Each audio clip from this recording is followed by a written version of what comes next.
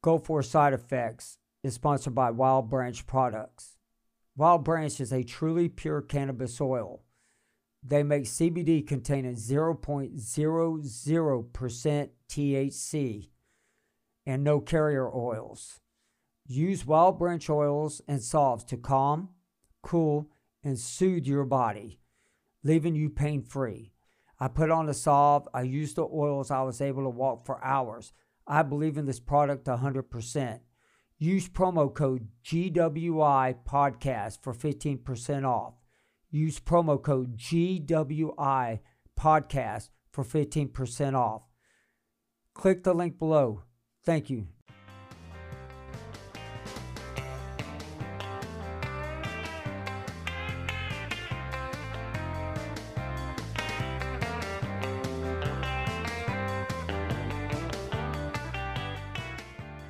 So, everybody, Virginia Cruse, she has a book that's out. I'm going to let her talk about that, but she is a soldier slash now sailor, basically retired veteran who has gotten out and is going for her PhD. And she is a combat therapist, and she's a therapist. So today's going to be really cool because I've kind of gotten to listen to a little bit of what you've done before, but let's talk about your book and dig right into this.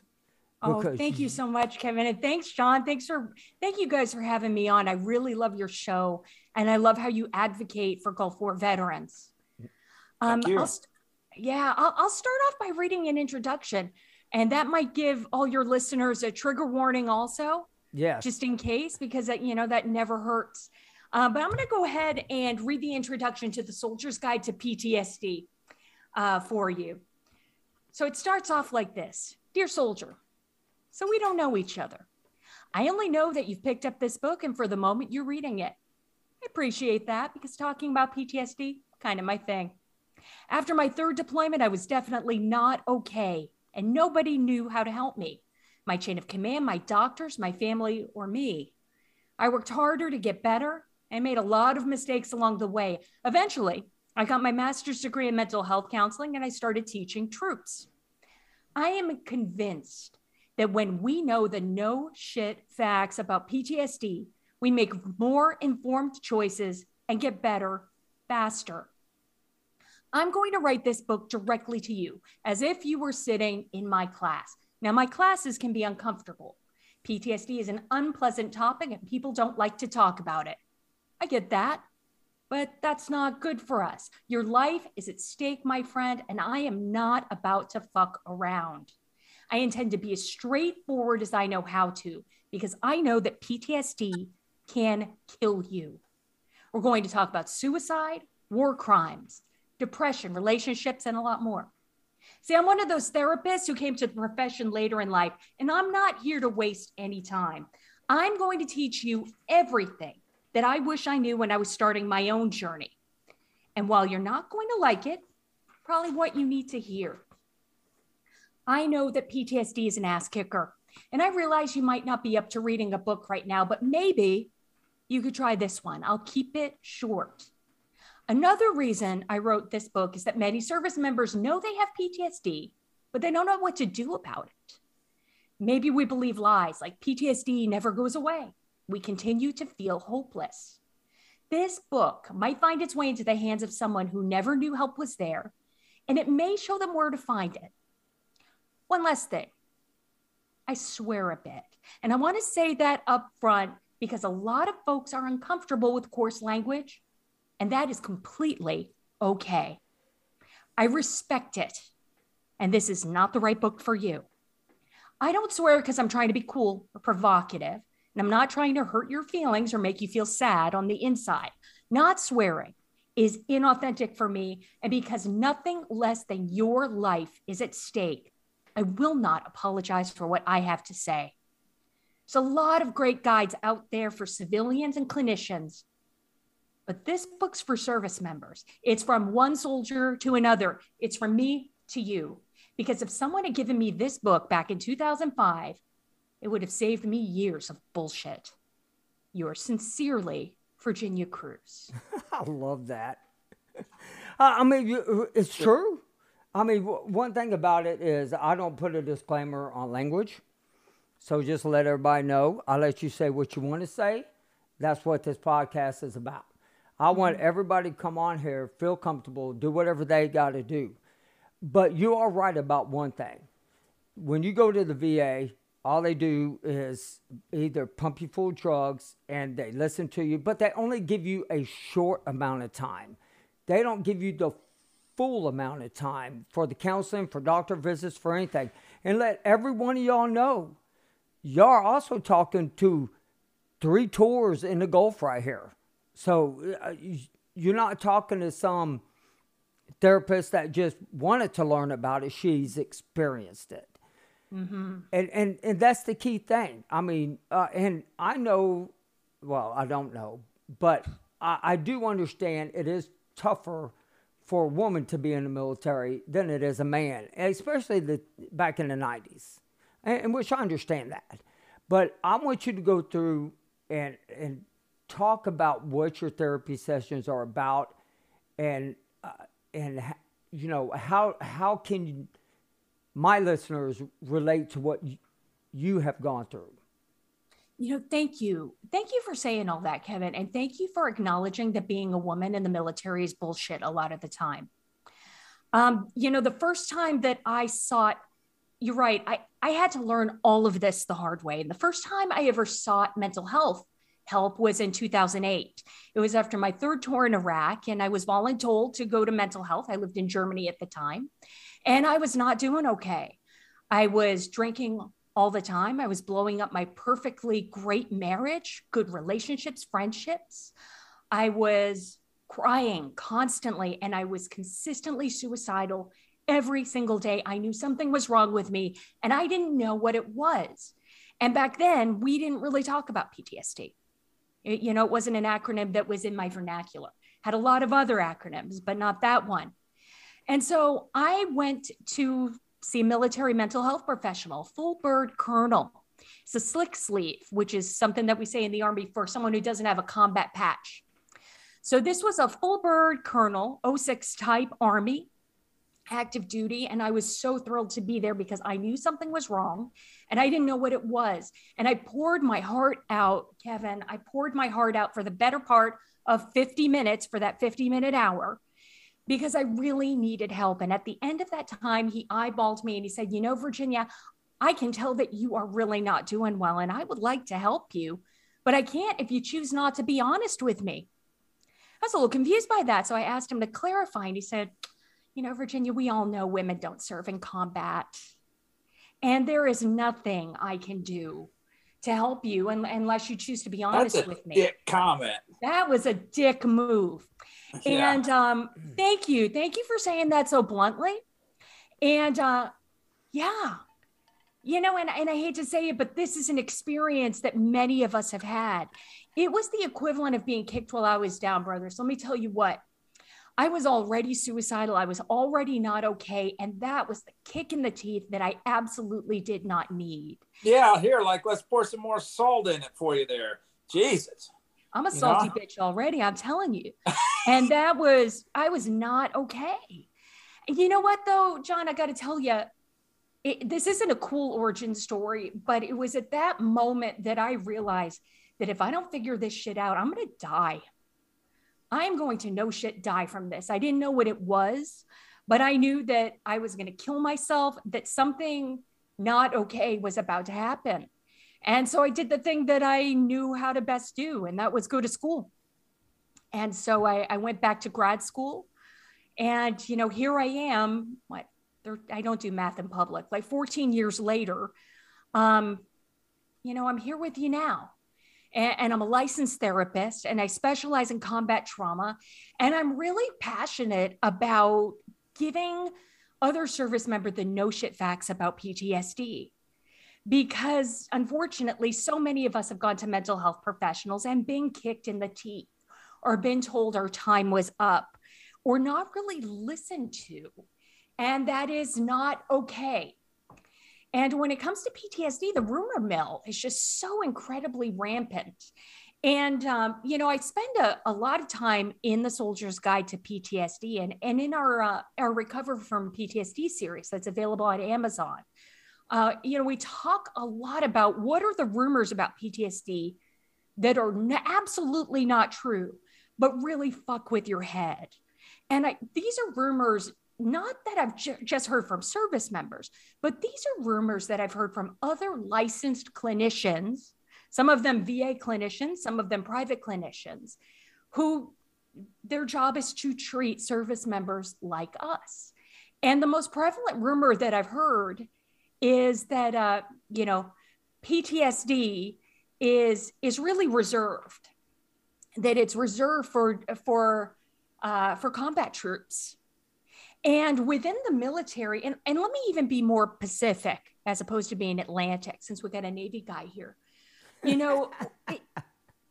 within the military, not just somebody who's experienced combat, but somebody who's a door knocker, who's a bell ringer, somebody who is a trigger puller, badass mother trucker, who has gone out SEAL Team 6 style and kitted up and knocked down doors.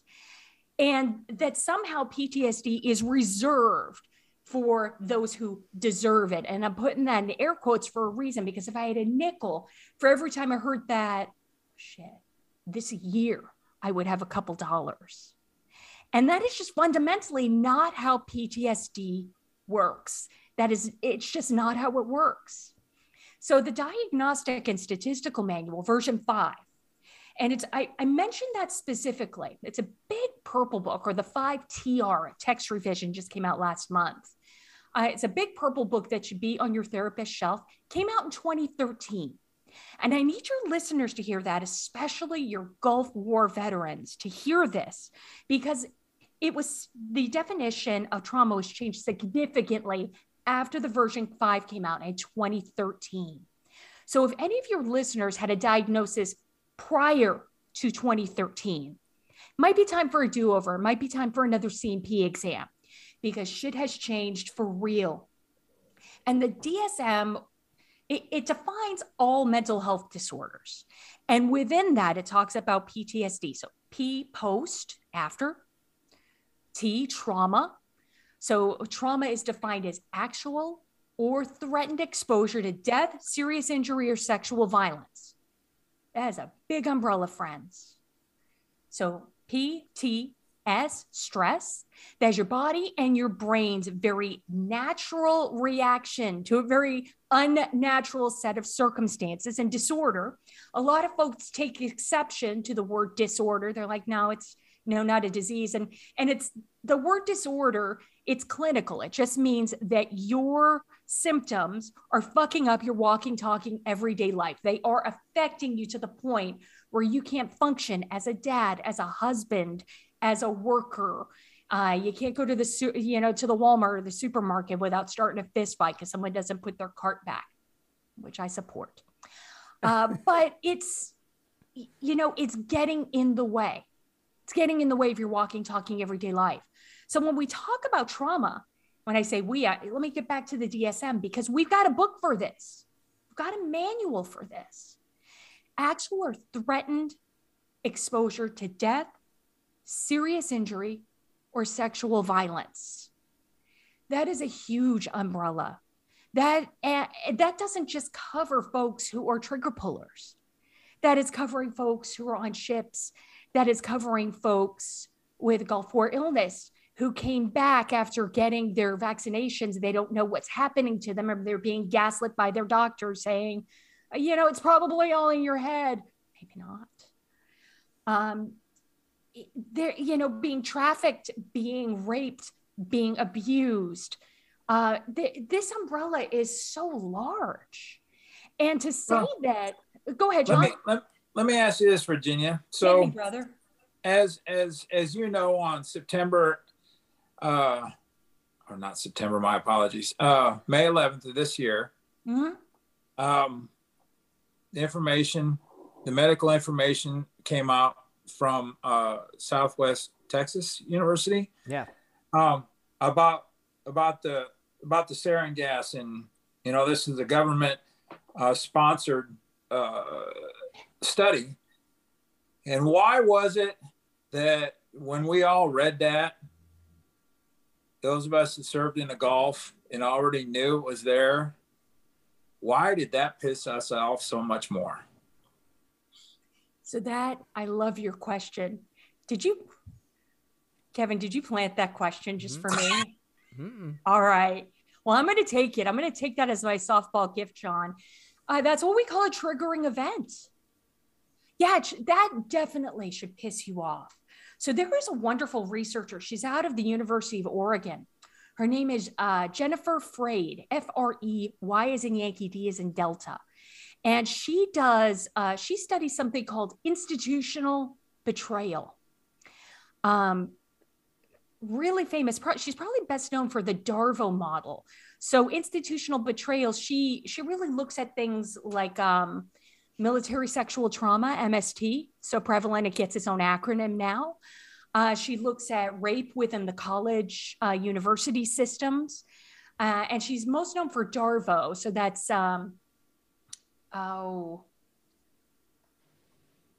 victim. Darvo. So something reverse the victim and the accuser. Gosh, yeah, the acronym will come to me immediately when I don't need it, but Darvo, D-A-R-V-O. So she talks a lot about institutional betrayal and what a kick in the teeth it is when a large institution really is taking that information, and yeah, not a surprise to any of you who were there, not a surprise to any of you who have, who are reading it or who follow it in the news. But what a kick in the teeth. And yeah, it should piss you off. That is a major triggering event. Not to interrupt, but yeah, no, I read it. Of course, you've probably read or at least are aware of the book that came out, in 97, Gas in the Gulf, and that I had shared with Kevin. And not that I needed to read that to know, I already knew because of the M8 alarms and all this. It's just like, and I was just showing, actually, to be quite honest with you, I was showing my therapist because she was unaware of this information. And she was reading it and was like, huh. I mean, I don't blame her because she wasn't aware of it. And I said, yeah, it didn't make the news. Kevin and I both submitted information because we were like, this came out on the 11th, and what better opportunity to put this information to the forefront for Memorial Day. Memorial Day isn't for the living. We all understand that. It's for the men and women that lost their lives protecting our country, right? But this is one of the things that took the lives, or partially responsible. Let me phrase it like that, because as Wade had stated, the VA would like this to be somewhat of a blanket, and it's not a blanket. It's only a part of the issues. It is an issue that has been acknowledged, not necessarily by the VA, because in the fine print at the bottom of this study, in the terminology that was used, basically the VA isn't acknowledging yada yada yada, even though it was the very study was paid for through our government. And you read this, and it's information we kind of already knew to a degree. When I say information that we know, meaning that yes, we know there's WMD, and we know we're exposed to it. Uncle Sam will beat all around the bush and doesn't want to acknowledge that because that costs them money in the long run. So anyway, yeah, it really pissed me off when I read that. Just like when I watch anything on TV and anything related to that part of the Gulf, and they want to bring up WMDs, and they say, the journalists, who I don't necessarily blame the journalists, but I kind of got to, because they're the ones that just said they weren't there. And I'm like, whoa, time out. And I'll be sitting there going off the deep end, and my wife's like, John, calm down. I'm like, well, if you're going to throw out information, let's have factual information and not bullshit. Okay. Mm-hmm. If you're going to spew stuff, let's spew the correct stuff and not hypothetical and what's your opinion. Although I understand that's how news agency make their living, because it's their edited version of what they want you to hear. So, but anyway, I lost my train of thought. Sorry. No, I love that you're passionate about it. You have every right to be bent, John. I mean, that's absolute bullshit. And I'm just going to go out on a limb and say, kind of shame on your therapist too. For those of us who specialize in military mental health issues, I'm required as a licensed professional counselor, I'm required to do continuing education credits to keep my state licensing every year. It is because I serve this community, it is on me to educate myself about military issues like burn pits, Camp Lejeune, to know about sarin gas, to know what PTSD is, to know what moral injury is, to be able to talk about suicide, and not just for my knowledge to be PowerPoint deep. Yeah, no, I'm not, I have a phenomenal therapist. I think she is extraordinarily good at what she does. And she had a lot of personal things that happened in her life. And this information hasn't come out that long ago. So I mean, I have no complaints. She is phenomenal. And this information, this particular article hasn't been out there. And because of the things that happen in her private life, we all have this thing called life, right? And sometimes you're not going to catch up on everything, right? So, I mean, I just made her aware of it, and she was very appreciative. I have no complaints about my therapist. I think she's phenomenal at what she does. So I don't want this to sound like I'm throwing her under bus. Not at all. No, I have nothing but positive things. She's helped me tremendously. And I got a lot more, as the saying might go, there's a lot more work to be had. But I mean, so anyway, I didn't want that to come across as I was just, did you know this? And she's like, no. And she was clicking on it. And at first she couldn't bring it up. And I thought, oh, we go to hell. The VA's got her locked out of information. And it eventually came up. But it was like, you don't know what you don't know. And there it is. But I think, I mean, for me, it isn't the fact that they came out with the new sarin gas. The part that pisses me off is our politicians. They all suck. And I'll be the first ones to say it out loud. All the way from every president, all the way down, I don't give a crap who it is, the housing people. That they're not out admitting what they did to us.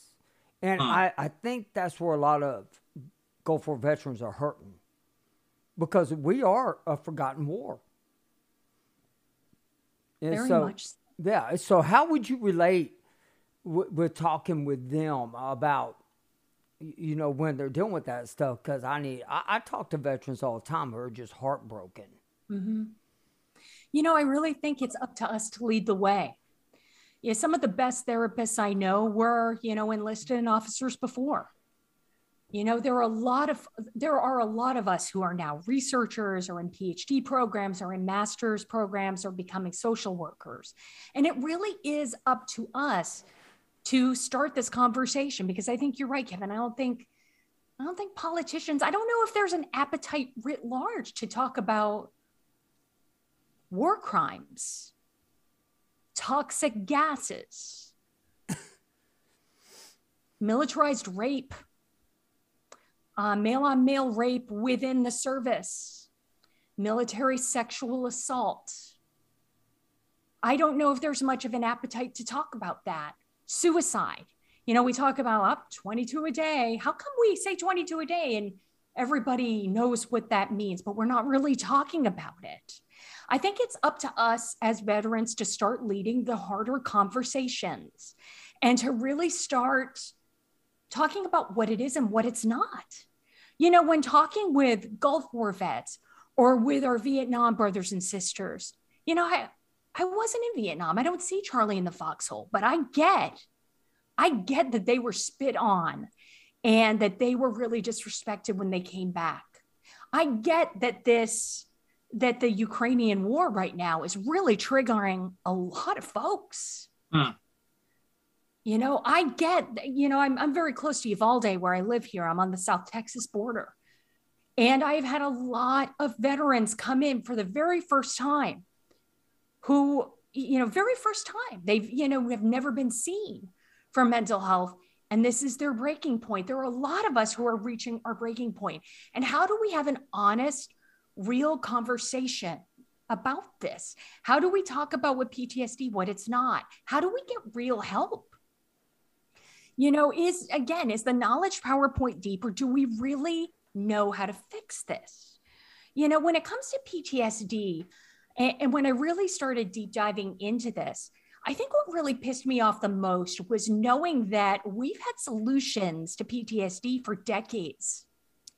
The Department of Veteran Affairs authorizes 3 evidence-based treatments for PTSD. So in evidence-based treatments, they are tested. So these treatment models are tested very much in the same way that a vaccine is tested or drugs are tested. So these are double-blind, longitudinal studies over the course of decades. And in this case, they have been tested in terms of, tens of thousands of service members. And the Department of, the VA itself has approved 3 of these evidence-based treatments. And that's prolonged exposure, cognitive processing therapy, and what we call EMDR. That's eye movement desensitization and reprocessing. It's a mouthful, so we just gave it that acronym, EMDR. And that doesn't mean that there are only 3 solutions for PTSD. There are several. And amazing researchers, especially, shout out to my brothers and sisters up at StrongStar, UT Health Science Center, PTSD, DOD Research Center for Excellence for PTSD Research, right up in San Antonio, Texas. We know what works, and we know that they work quickly. So each of these 3 evidence-based treatments really works between 10 and 15 sessions.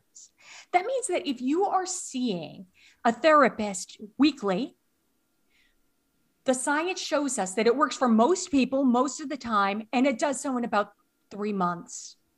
Meaning that if somebody has, the symptoms are at a point of being a disorder, that's the D of PTSD, that in the course of 10 to 15 sessions, we expect, and the science tells us, that most of these symptoms will go down to a reasonable level where people can function again in their roles.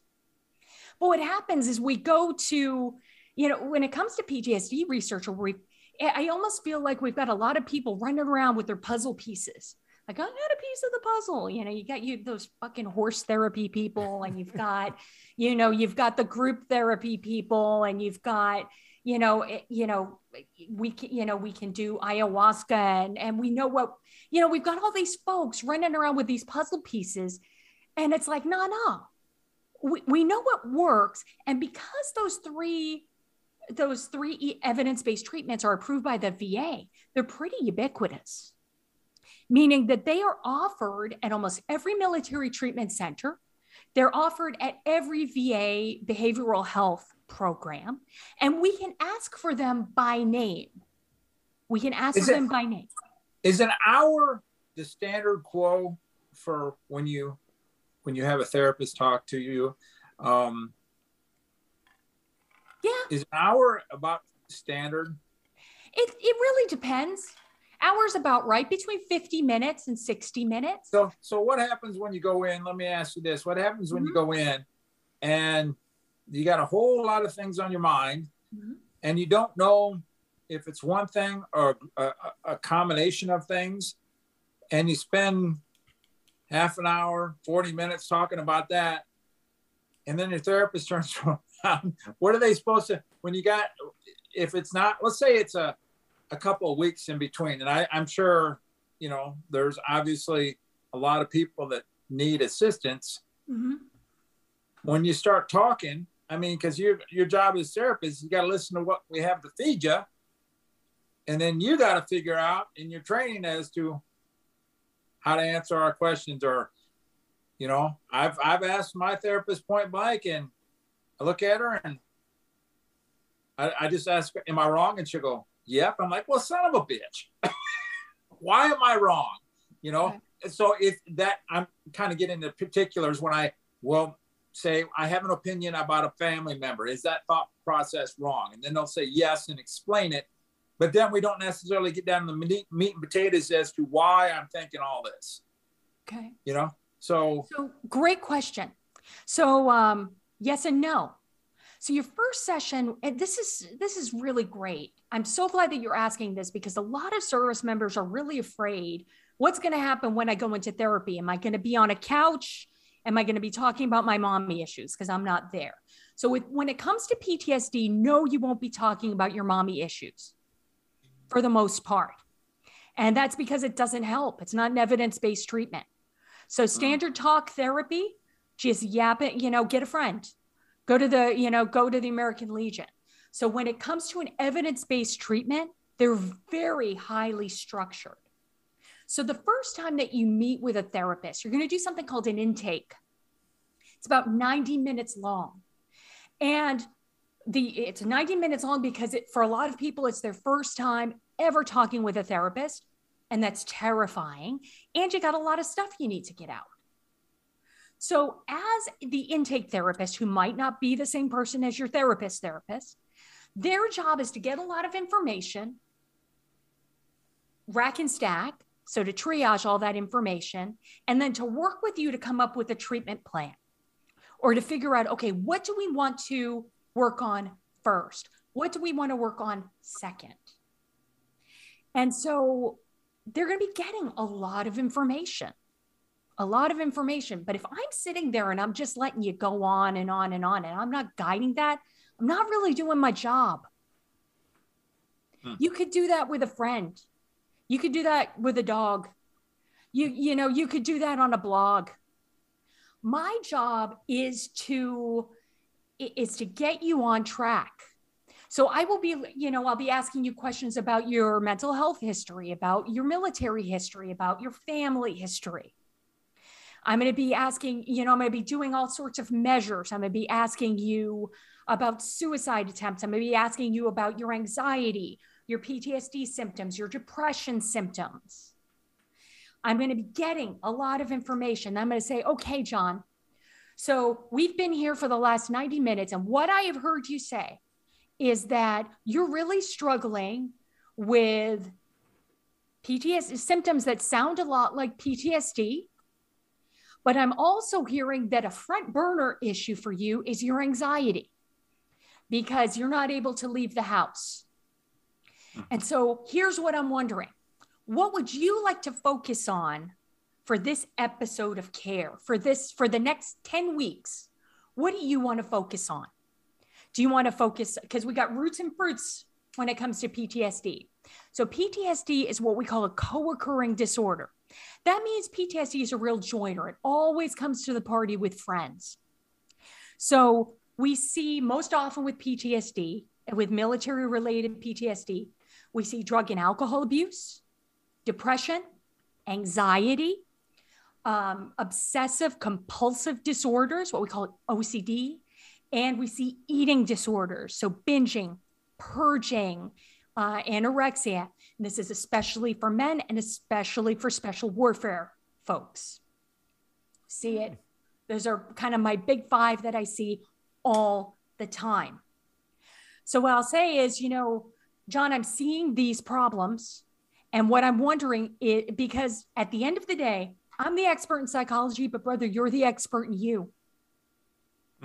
What is it that you would like to work on first?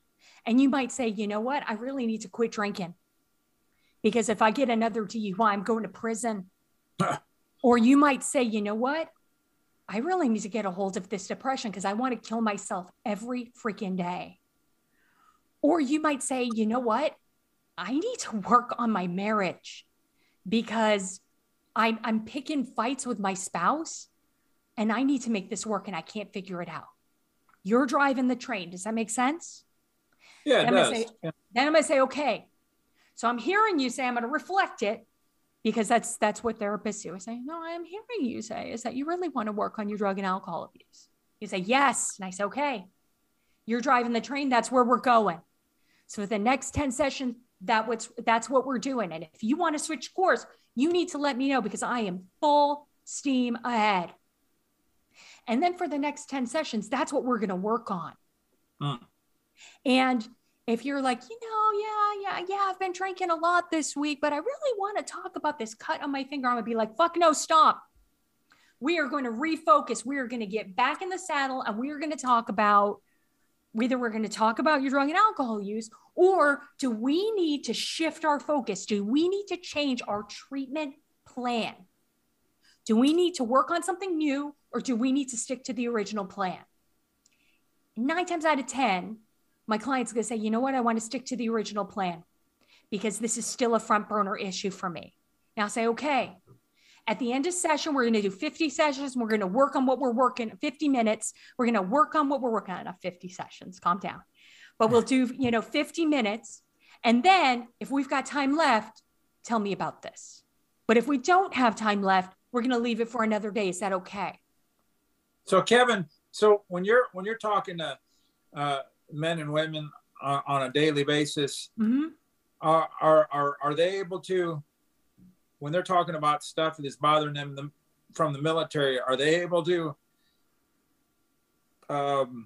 elaborate, start on a conversation and end a conversation within a short time frame? I suck at that.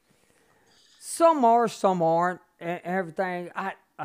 A lot of them, when they talk about their stuff that they're doing with PTSD that I talk to, it always relates to how it affects their family life, their kids, their spouse, their brothers, mom, dad, sister, cousins, it doesn't matter, their friends. And that's kind of what I try to focus on with family members also on here, is that y'all have no idea what they're going through. But I also believe they need the counseling also. And so I'll let you elaborate on that for me. For sure. John, to answer your question, my job's to drive the train in that 50 minutes and to make sure that we don't bite off more than we can chew. So I've got to keep my scope narrow. We're not going to solve the world in 50 minutes. Really? We're going to solve. I know. No. Most of the time, but not always. But a big part of my job also is to say, you know what? I'm seeing that there are a lot of other things here that are really bothering you. Let's look at the vet center for getting your family some therapy. Let's look at also, while you're doing this one-on-one counseling with me, let's also get you in with a marriage counselor so you can work on that in tandem. It might be, you know what? You are dealing with some really heavy issues right now that are really spiritually based. I'm thinking especially of the shooting in Uvalde. Let's hook you up with the chaplain. Let's get you talking to your faith leader.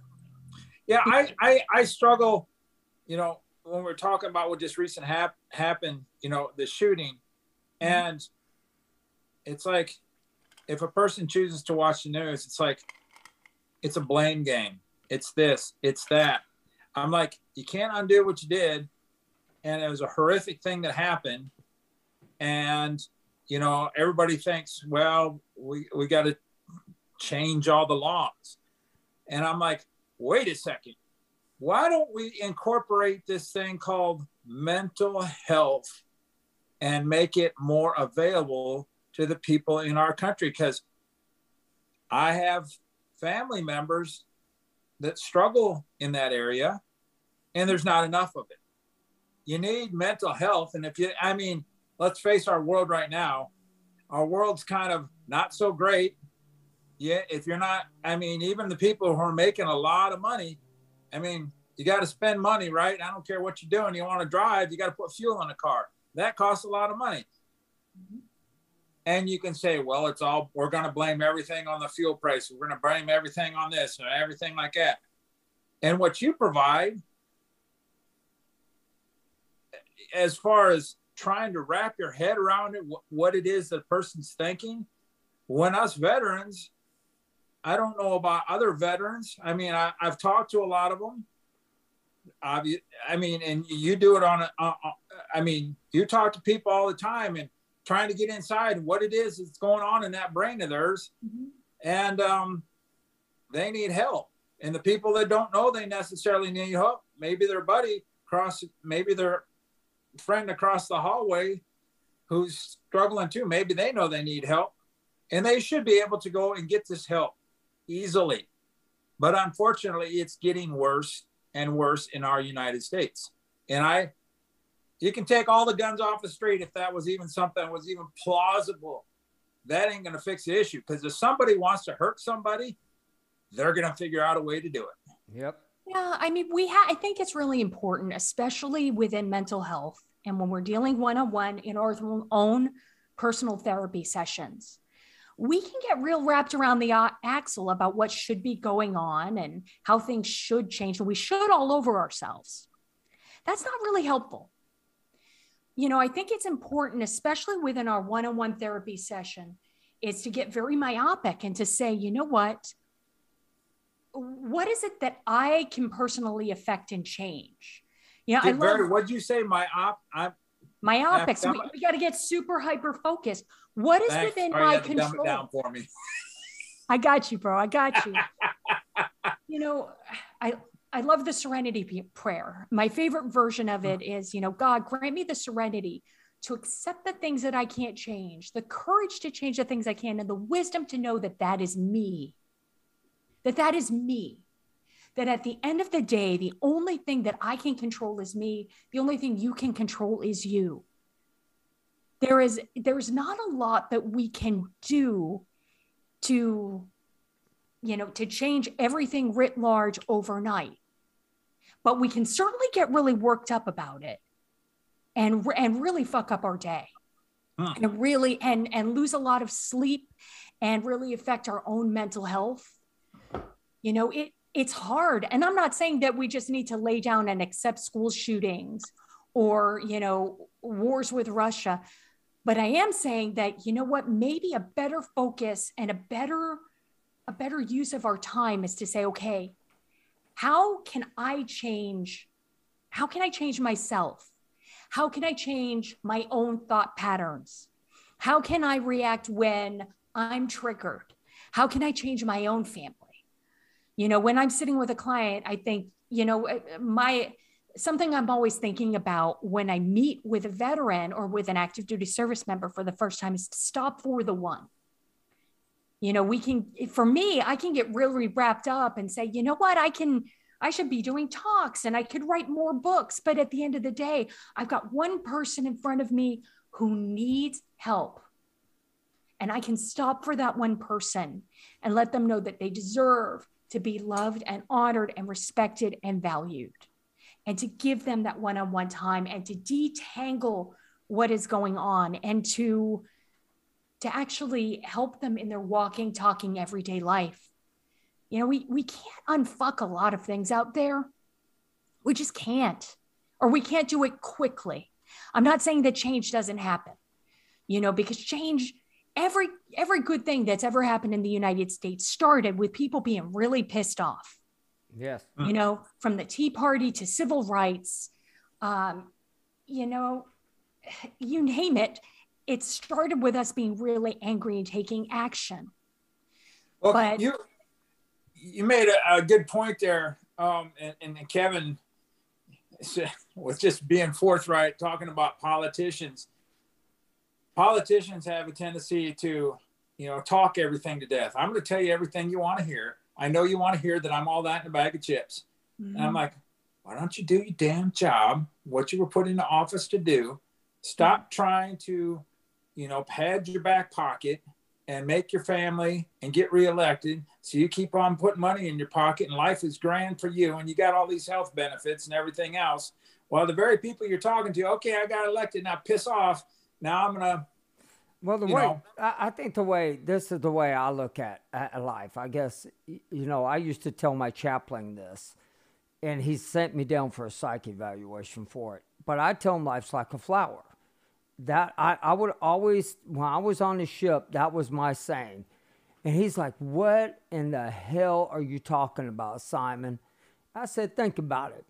You start out this beautiful little seed and you grow into a beautiful flower. But on that way, you're being spit on, shit on, pissed on, walked on, kicked on, and then you grow old and you die. It's the same thing with life. To me, I don't want to watch the news 24/7. I don't want to get involved in that anymore. I want to watch what things that are going to make me happy. And I think that's how we need to change things. Because to me, you can only help you first and then help the others around you. And if everybody would just put one foot forward and open the door for each other and say, have a great day, you change somebody's life. I love that. And, Kevin, this show does a great job of answering the question, what can I do? You put together this show for other Gulf War vets to teach, to open that door for other people. Maybe not the physical door like what you're talking about, but really figuratively to open that door and to say, hey, or to guide people like you're doing, John, to say, what, this is how you get that service connection. This, here's an article that was just released that tells you more about sarin gas. Or, I talk with folks all the time on our Facebook page, at the Soldier's Guide, our Facebook page, or on our blog at thesoldiersblog.com, talking with individuals and answering individual questions and saying, what you're going through, pretty normal. Those are pretty normal symptoms for PTSD. That doesn't mean it tickles, but it means that it's pretty normal. And here's how you get help.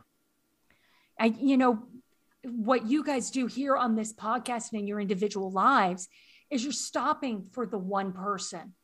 You're stopping for the one and saying, here's the way, walk in it. Let me show you what worked for me. Yeah. Let me stop. No, I like that. And kudos to Wade, because Wade will often mention helping one person at a time. And Kevin, I like that. I had never heard it quite phrased like that, a flower. That makes complete sense. And Virginia, I like the way you phrased it earlier. We were talking, you say, we got to put, what'd you say? You said something about putting something on the front burner. Like what's really, what's your main thing here? What do we really want to focus on? And my therapist, and she has done that good, but I have a tendency to start talking about all these other things, and she's doing her job listening to me, and it has to, compile all that and then come back after I finally shut my damn mouth and tell me, okay, John, let's concentrate on this. We're not going to fix all this all at once. And she's quite frank, but always in a purposeful way. She isn't telling me what I need, what I want to hear. She's telling me what I need to hear and the right things that I need to hear to fix my mind. And she will always say, John, be mindful. And that kind of pisses me off when she does that. But I know it's a fair statement. Doesn't mean I got to like it. I don't like driving freaking 55 on the highway. But guess what? There's a penalty if I drive faster. And that penalty is, hey, you're going to pay a hefty fine because you were a dumbass who wanted a challenge and you lost your challenge. Same. It goes for everything. I think with me, Virginia, when you're talking about having faith, and to me, how I was brought up and how I've learned it over the years, put God first, put yourself, everything falls in a line. And that's how I look at life. How I look at life is I put my faith first, and then me, and then God down.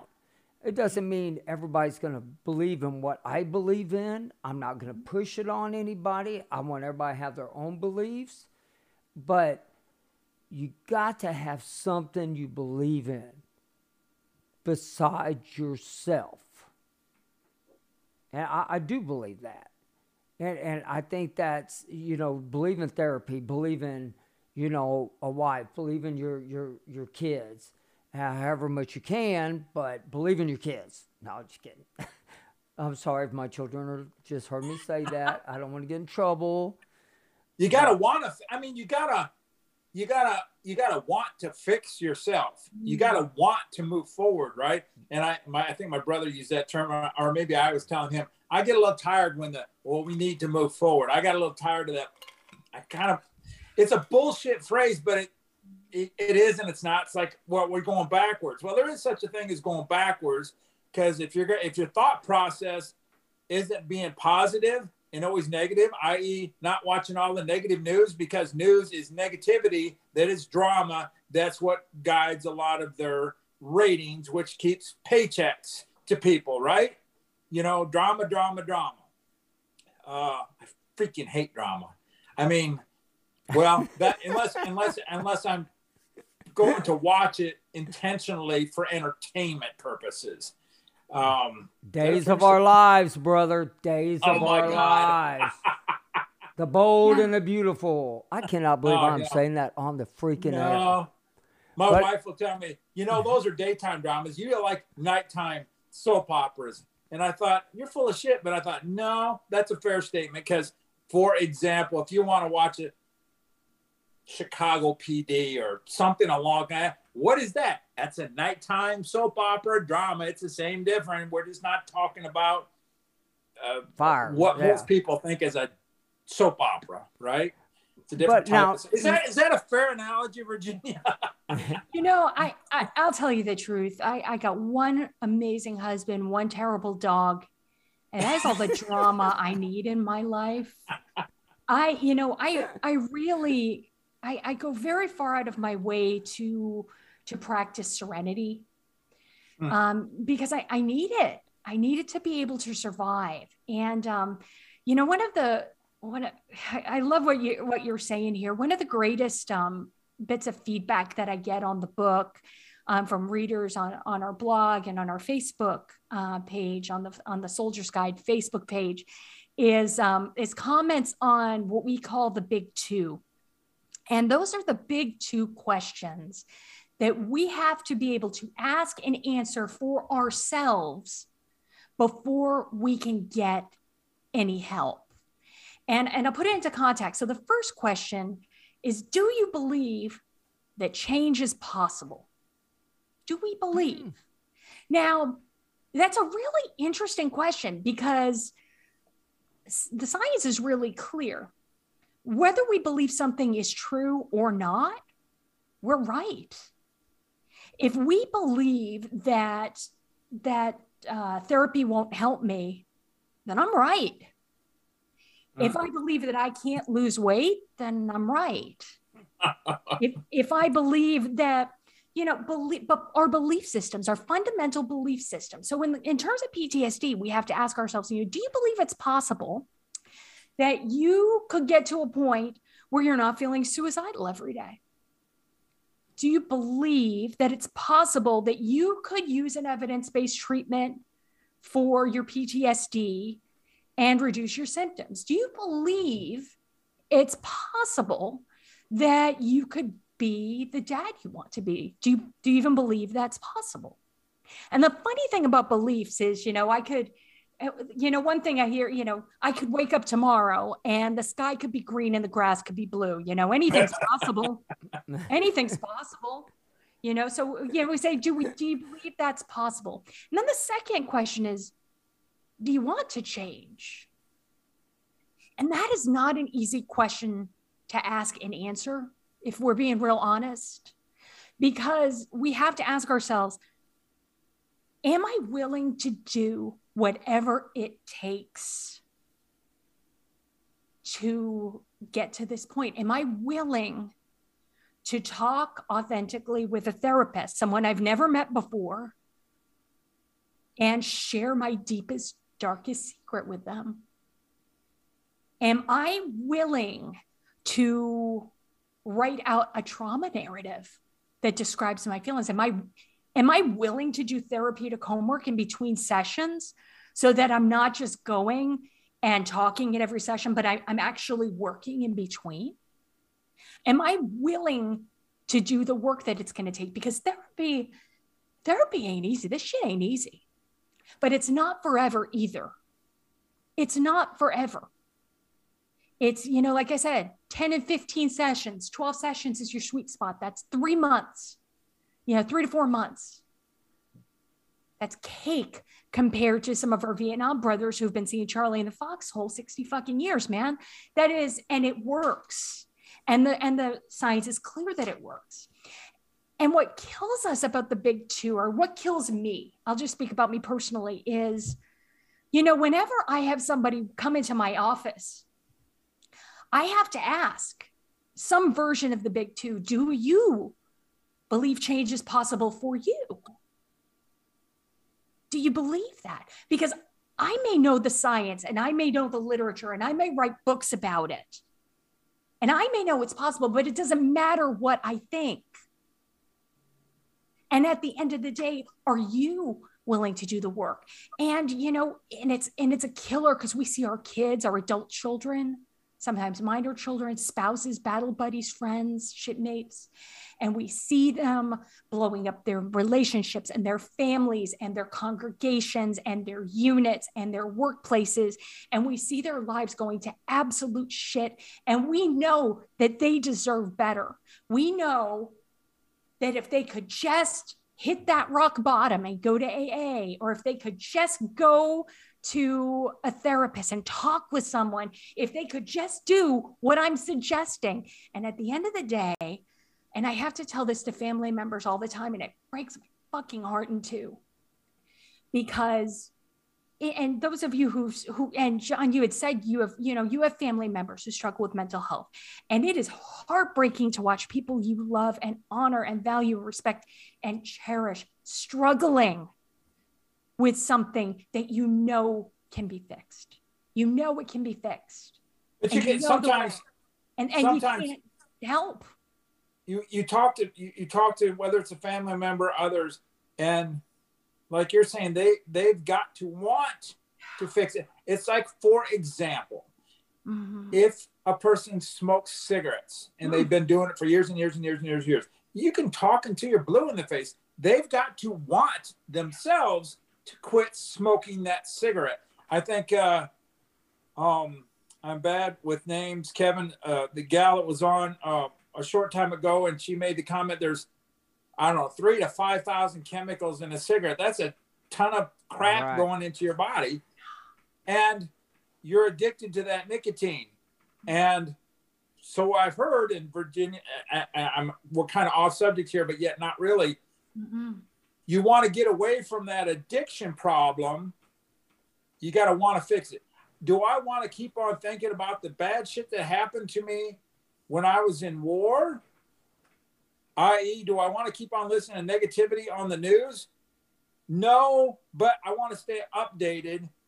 Well, maybe watch an abbreviated news broadcast or pick a different way to listen to the information. You've got to want to help yourself. I can't do it for you. I always tell my kids that. I can't, whatever's negative going on in your life, you've got to want that change. I can guide. My kids, I always tell them, I can guide and advise. I can't fix the problem. You got to want to fix the problem. It sucks. Oh, it hurts. And I think the hardest part of my job is talking to family members who they call me and they're like, Virginia, can you just talk with my husband, my dad, my son, my daughter? Can you just talk to them one time? Because I know that when they talk to you, they will want to get help for their drug addiction, PTSD, alcoholism, depression. And I have to tell them with so much empathy and so much love, because I know it hurts. No. And I tell them, with love, I'm going to advise you to stand down, because this is crazy making. It's crazy making, because that you have no control over anyone else's belief system. Sometimes we can influence. I haven't heard that term in a long time, but stand down. Yeah, God, that sucks to have to do that too. Oh, for our sanity. Our sanity. There's a wonderful organization. It's called CODA, Codependence Anonymous. And I'm not saying that that everybody who has a loved one with an illness needs to go to CODA. What an amazing organization. They're available, the whole 12-step community. The only good thing about pandemic, entire 12-step community has gone online. Yeah, and you can go to coda.org, you can go to AA online intergroup. You can find every 15 minutes somewhere in the world, there is a meeting that is starting. You can, on Zoom, you don't even have to put up your real picture or your real name. You just sit and listen. And, I've sent folks to CODA to say, you know what, I get that this is hard. And I get that this is not what you want to hear, that you want me to say something like, well, I can do it, nothing to it. I'll just talk to them one time and they're going to change everything. And, it's hard to watch somebody you care about, especially a battle buddy, especially a shipmate who is going through what you've already been through. Well, how do you just interrupt there a little bit, Virginia? Because I saw CODA. Can you spell that now? I'm Charlie Oscar Delta Alpha. Say again. How do you spell? You're saying CODA. CODA, Charlie Oscar Delta Alpha.org. Copy that. All so right. That stands for Codependence Anonymous. Okay, thank you. Amazing 12-step program.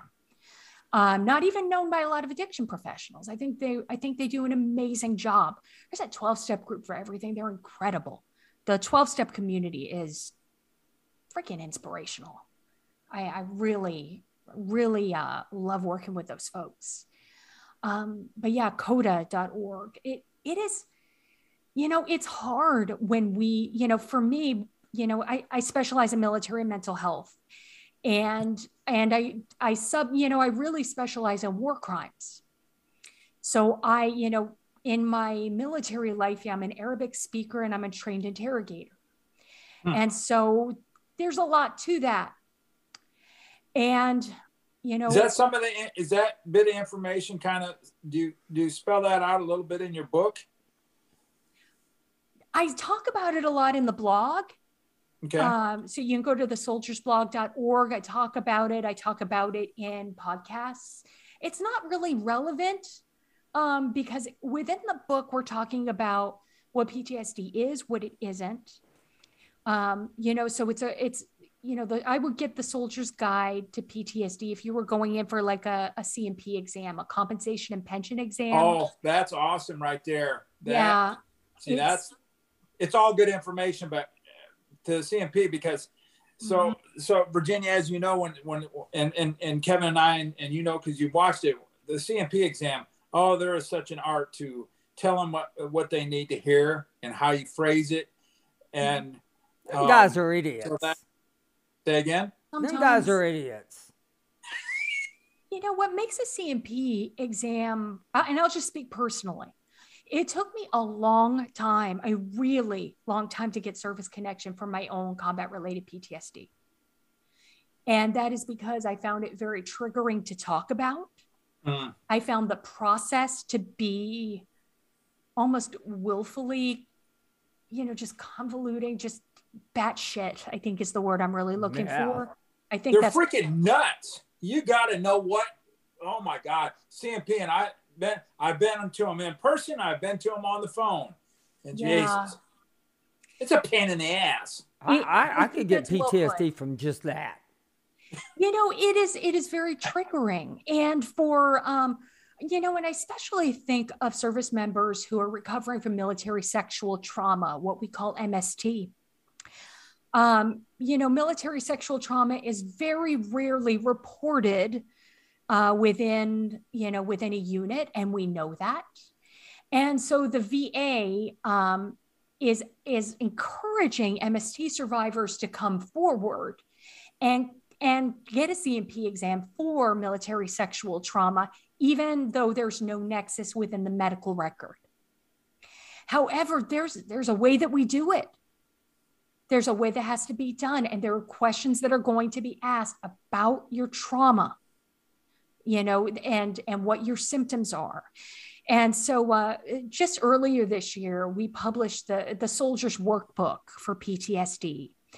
And it's based on the Soldier's Guide to PTSD, but it is workbook based. And so that is to help a service member who is going in, especially for a C&P exam for PTSD, to be able to we go through line by line all of the different criteria for PTSD. We do a clinical to English translation because it doesn't make sense otherwise. And then we give the veteran or the service member room to write that out. So hit me, John. I'm sorry to interrupt you, Virginia, no, you got it. For those people out there that don't know what a C&P exam is, can you very quickly, if you don't mind, please tell them what that is and what it's for? Absolutely. Thank you for asking. So C&P sounds like CNP, no November in there, but so C, compensation, P, pension.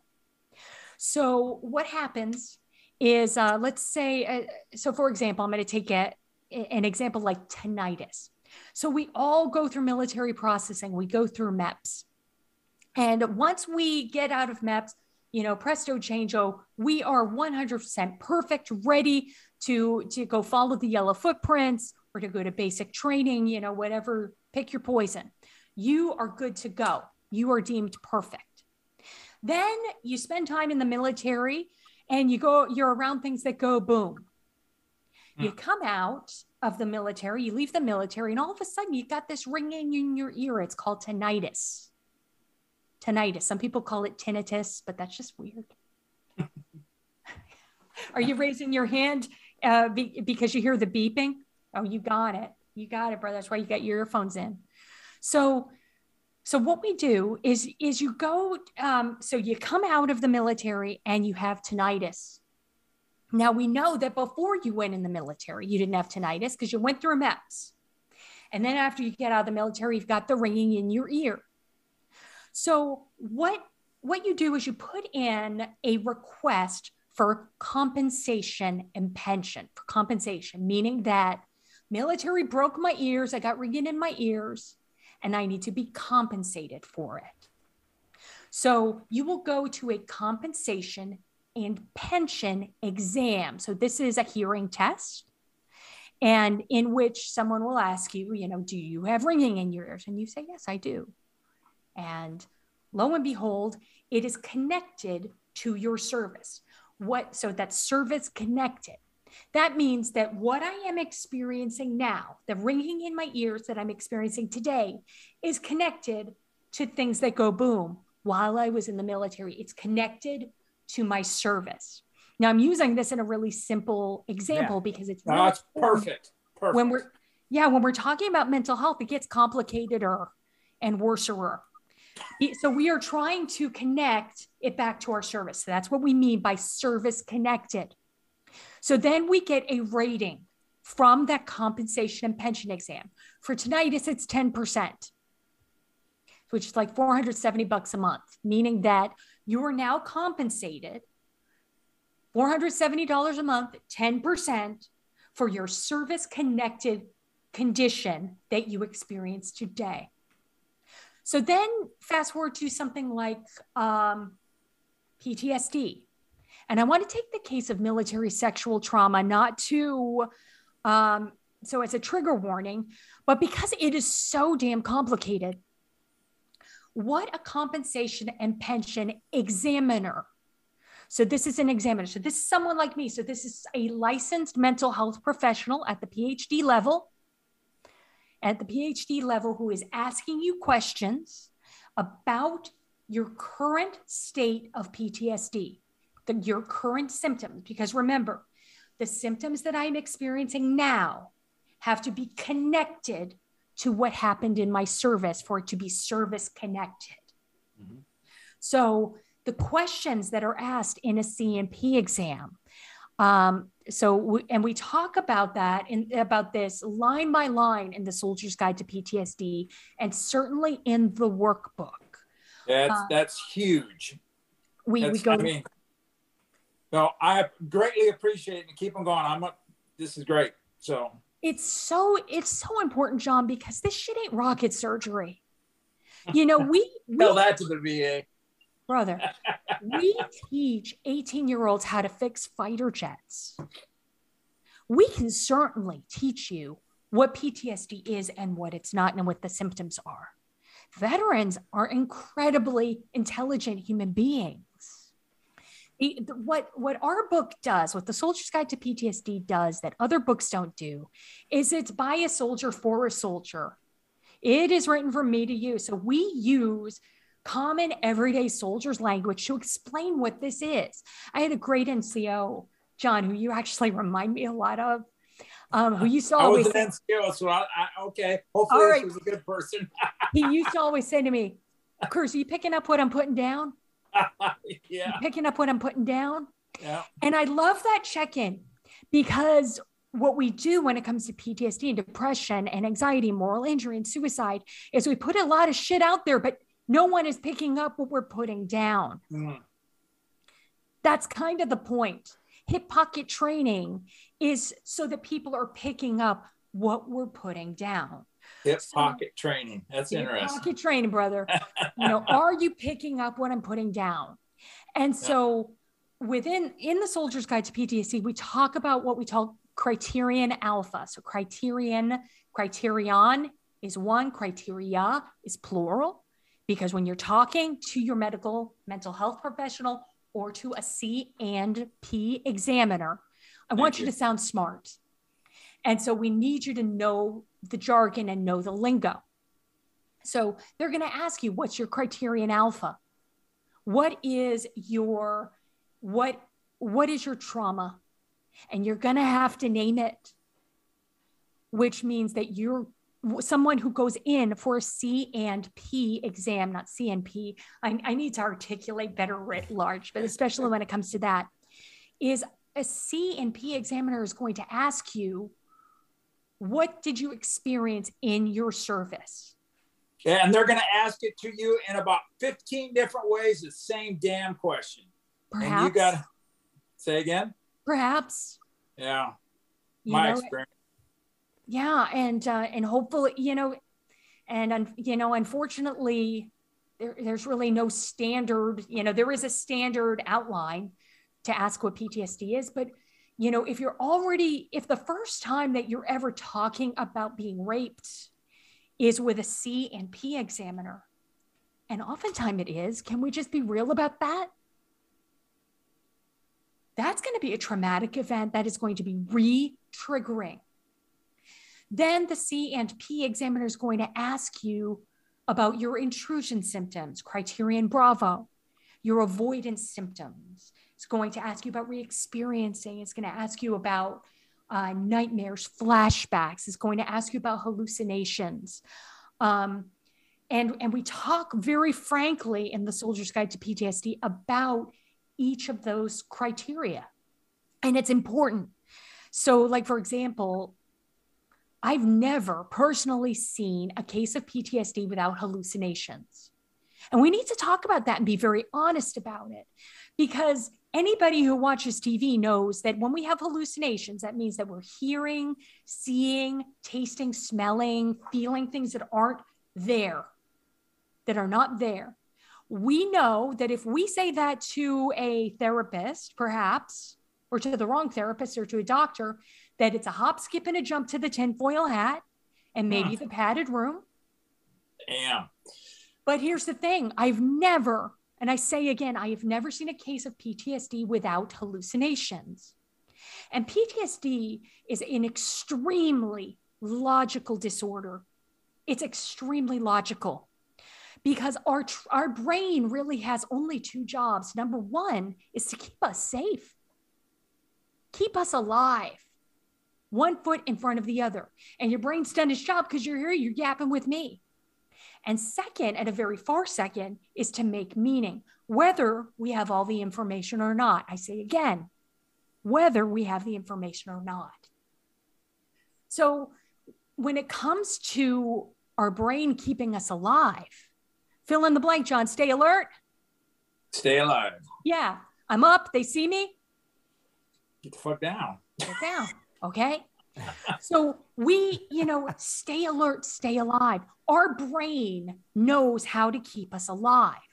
So when we're trying to relax, rest, have sex, masturbate, play video games, do something relaxing, our brain will say to us, whoa, whoa, whoa, whoa, hold on, Virginia. Perhaps you forgot that the world is a really dangerous place and everybody's trying to schwack us.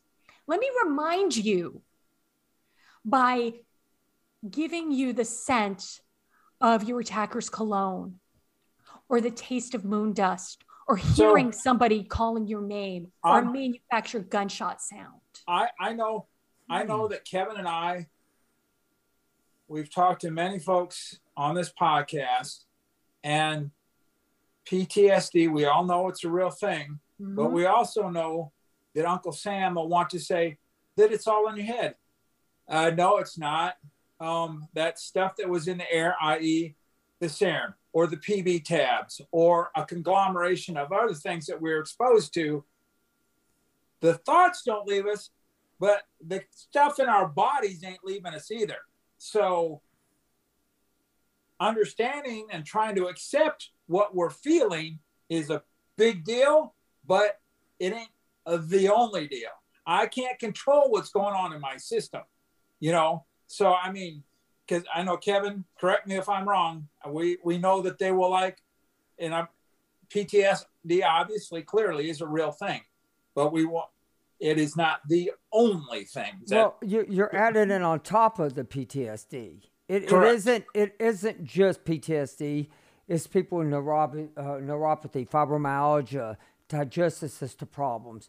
All that, along with the PTSD, makes it worse. Yes. Yeah. And not being believed. Not being believed. Yeah. There you go. 10 times worse than all of it combined.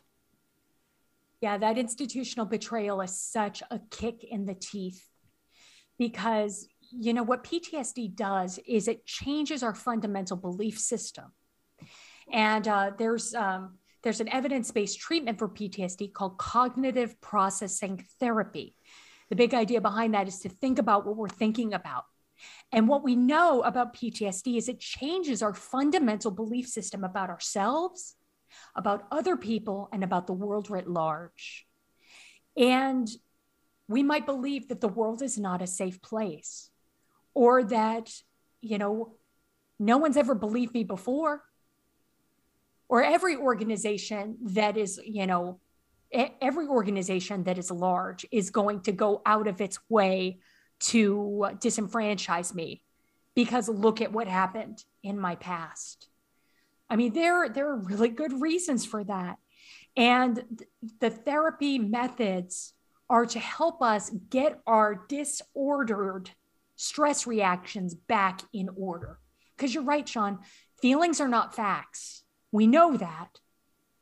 But how do we get those feelings? How do we right size what we're experiencing so that we can get on with our walking, talking, everyday life? Because that's what we deserve. That's what every veteran deserves, is to be loved and honored and respected and valued and cherished, truly, to be able to get on with our lives. So how do we right size these feelings?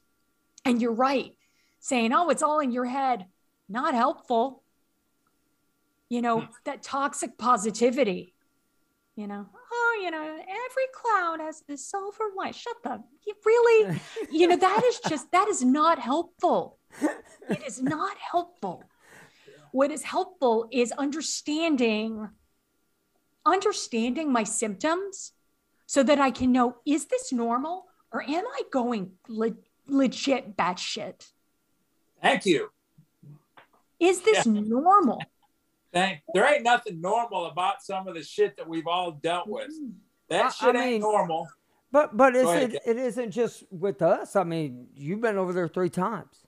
Mm-hmm. Just because I don't know if you're experiencing any things that we're experiencing, but I don't think I've ever met anybody more positive than what you are. I can honestly say that. And God, I wish you were my therapist whenever I got out of the military, because I would have went home and said, y'all can believe my therapist. It's freaking awesome. No, but seriously, I mean, you need to run the VA. I think they might disagree. The counseling. No, I'm dead serious. They need to put somebody in charge like you in the therapy part of it as up front, being in charge. Well, thank you for saying so, Kevin.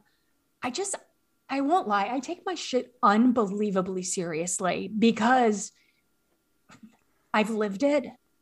And I know I went from, I mean, man, I was drinking in Europe and other Europeans were like, oh shit, girl, you might need to slow down.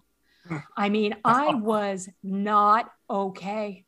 That's bad when the Europeans are telling you to slow down. Mercy. I was chronically suicidal. No. There wasn't a day that went by that I did not think of ending my life. And I used thinking about suicide as a coping mechanism. And here's the truth is just like drugs or alcohol, every coping mechanism works until it doesn't. Works until it doesn't.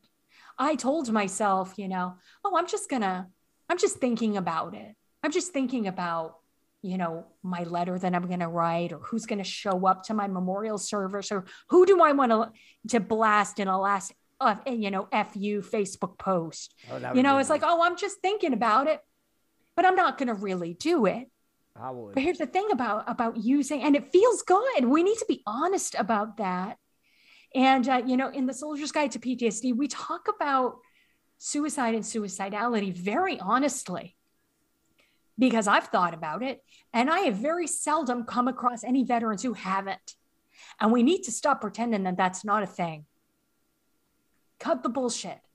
And we need to be very real about talking about suicide. When we think about suicide, it helps. It relieves a pressure. It relieves a pressure. So think about the brain as kind of a continuum. So on this side, I've got thoughts that I don't want to feel.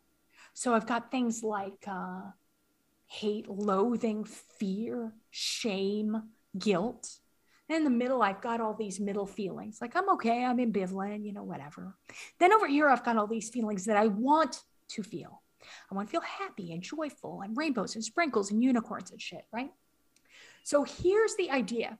When it comes to PTSD, and this is criterion Charlie, this is what we call avoidance. When it comes to PTSD, we will go, remember, PTSD, unbelievably logical. We go way, way out of our way not to think of anything that reminds us of our trauma. Not watching the news, not going on Facebook, not going people, places, things. We will go way out of our way. And the big idea is very logical. We want to avoid all these shitty feelings I don't want to feel. We just want to feel these middle feelings and things I do want to feel because that makes sense.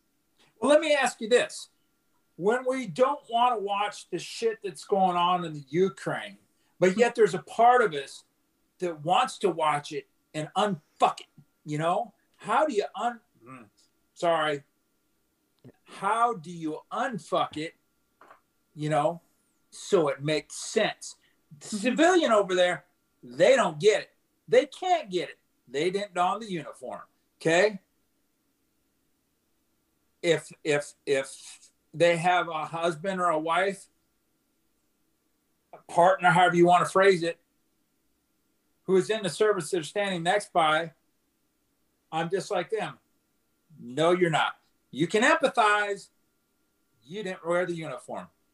You don't get it. Is that an unfair statement? Be honest. I'm letting her answer that. That's what I'm asking. Maybe. It's like, I don't have to drive, a 1988 Toyota Corolla to know how to drive a car. I think when it comes to trauma, all right, you want me to say something ugly? I'll say it. I think trauma comparison's kind of shitty. And I think shitty people do it.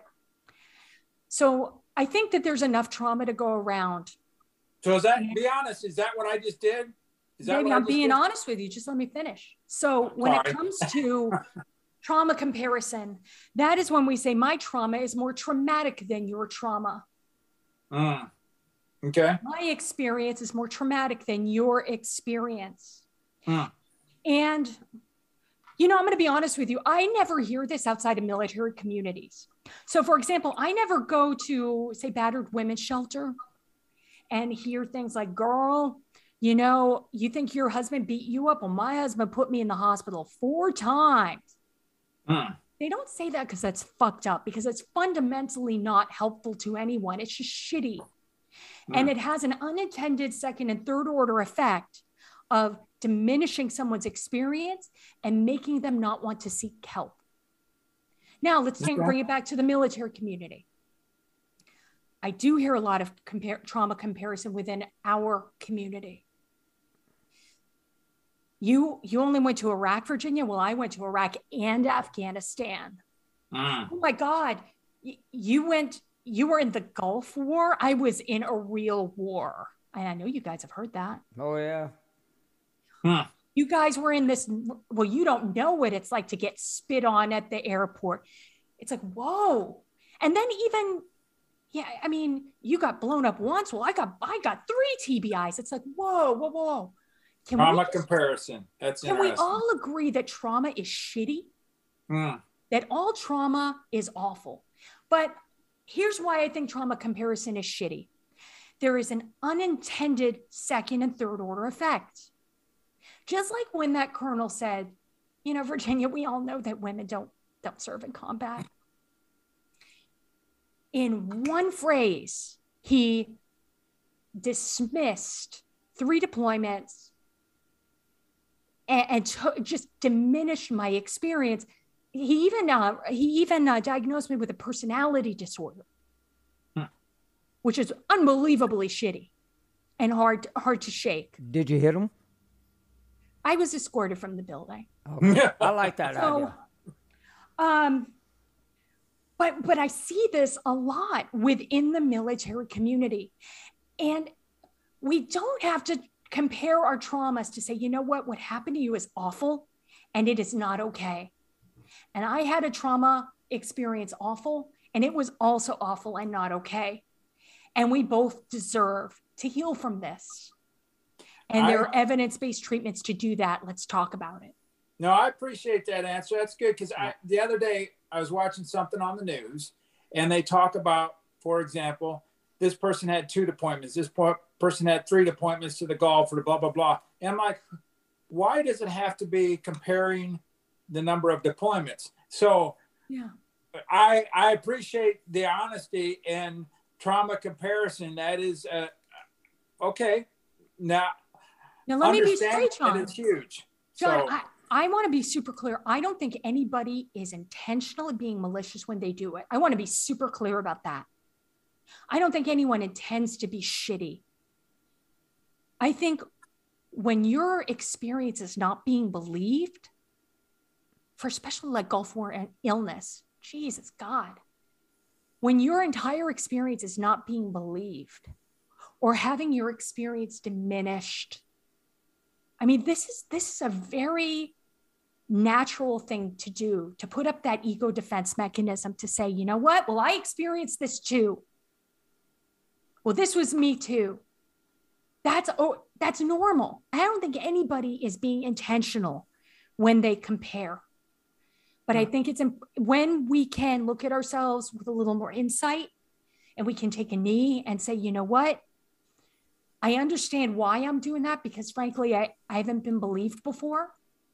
But I also now I understand what that second and third order effect is and how it's affecting other people. And I'm going to choose to stop from now on.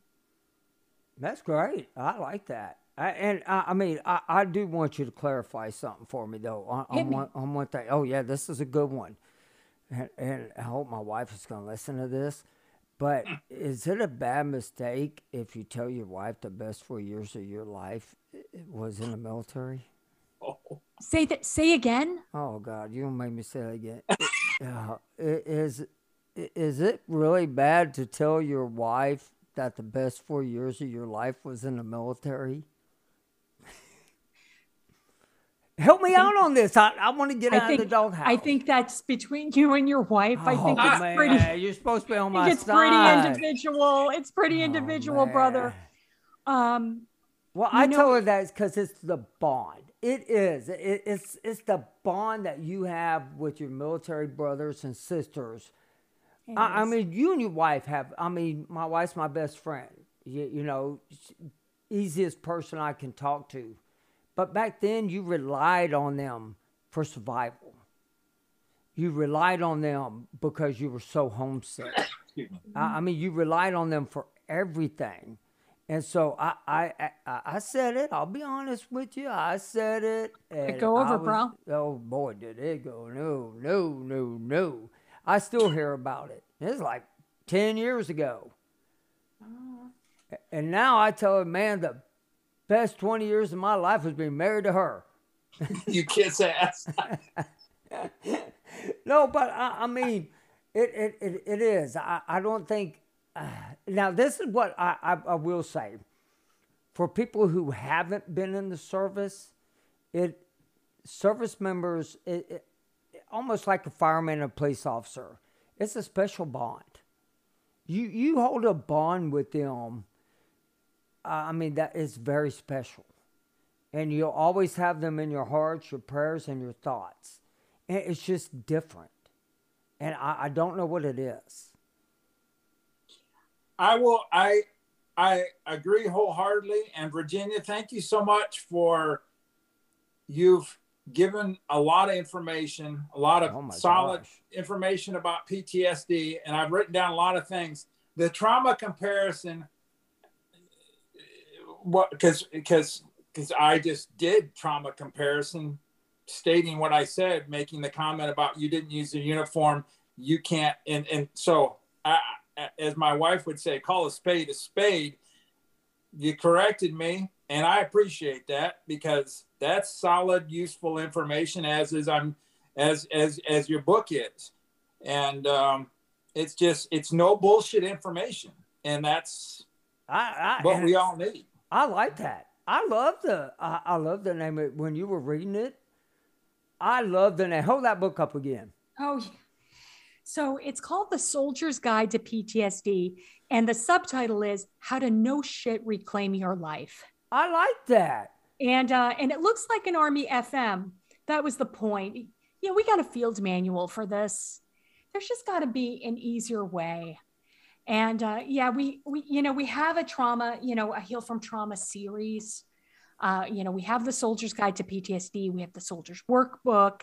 And coming out on August 26th, we have Acknowledge and Heal, which is a women's focus guide to PTSD that'll be coming out. And also we have a version in Spanish that will be coming out. That's good. Because a lot of service members and their family members. And Kevin, you're gonna have this as a link, Kevin. Oh yes, very much. You'll send me all the information, correct? You better believe it. And folks can find the book on Amazon, right. Barnes and Noble, wherever books are sold. We're there. It's such a privilege to talk with service members and to talk with veterans like y'all. And John, you're singing in my heart because I am a former trauma comparer. I don't want you to think I'm throwing stones.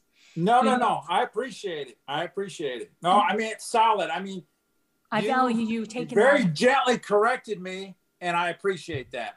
Oh, I'm throwing stones, damn it. I'm sorry. I like throwing stones. Hey, if I'm freaking wrong, tell me I'm wrong and prove me I'm wrong. Yeah. And you did that, and I appreciate that. But that's one thing about it. But if you don't know, yeah, that's what this show is about. Yeah, it's every day you should learn something. Mm-hmm. And we've got to lead the way too. Yeah, and I think that you should have a very booked calendar. That's all the hell I can say. I'm just saying you should. Well, we do have the book available on audio too. I forgot to mention that. I don't know about y'all, but I cannot remember the last time I read a book. I listen because not everybody has time to read, but everyone has a commute. Mm. And so I even listen to journal articles and textbooks on, I listen to them. I convert everything in.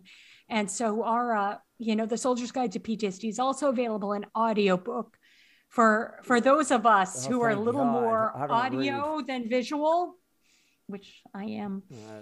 And I promise it's not me reading it. It's not me reading it. It's Kelly Tager is an amazing voice actress.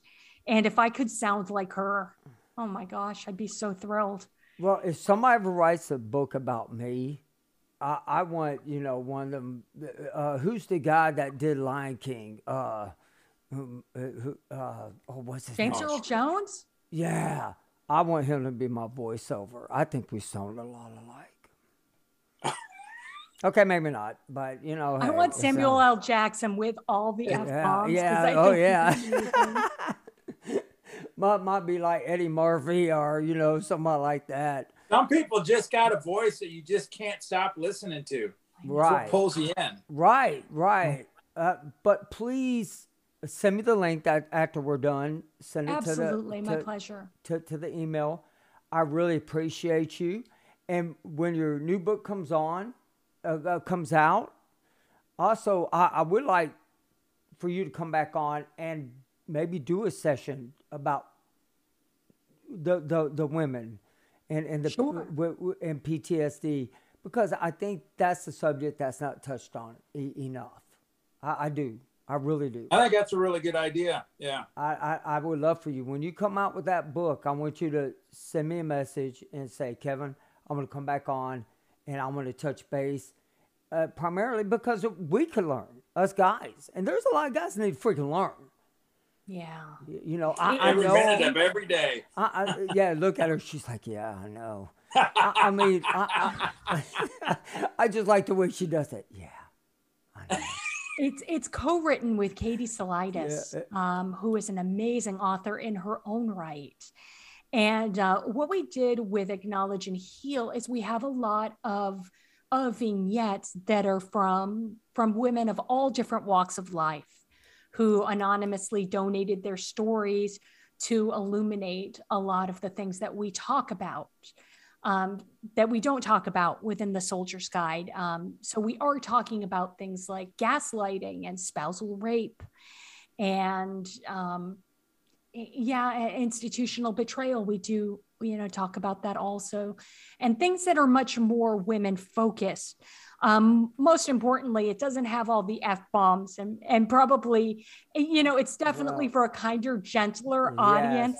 But one thing about it here is I know there's a lot of spouses and everybody that listens to this program.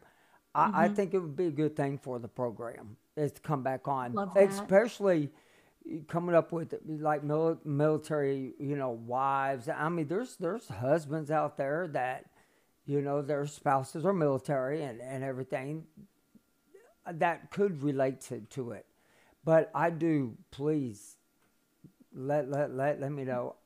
Absolutely. And, and thank you so much. And I'll make sure that I get you all of our links. I invite your listeners to join us on our Facebook page, The Soldier's Guide. We're on Instagram and we're on the TikTok.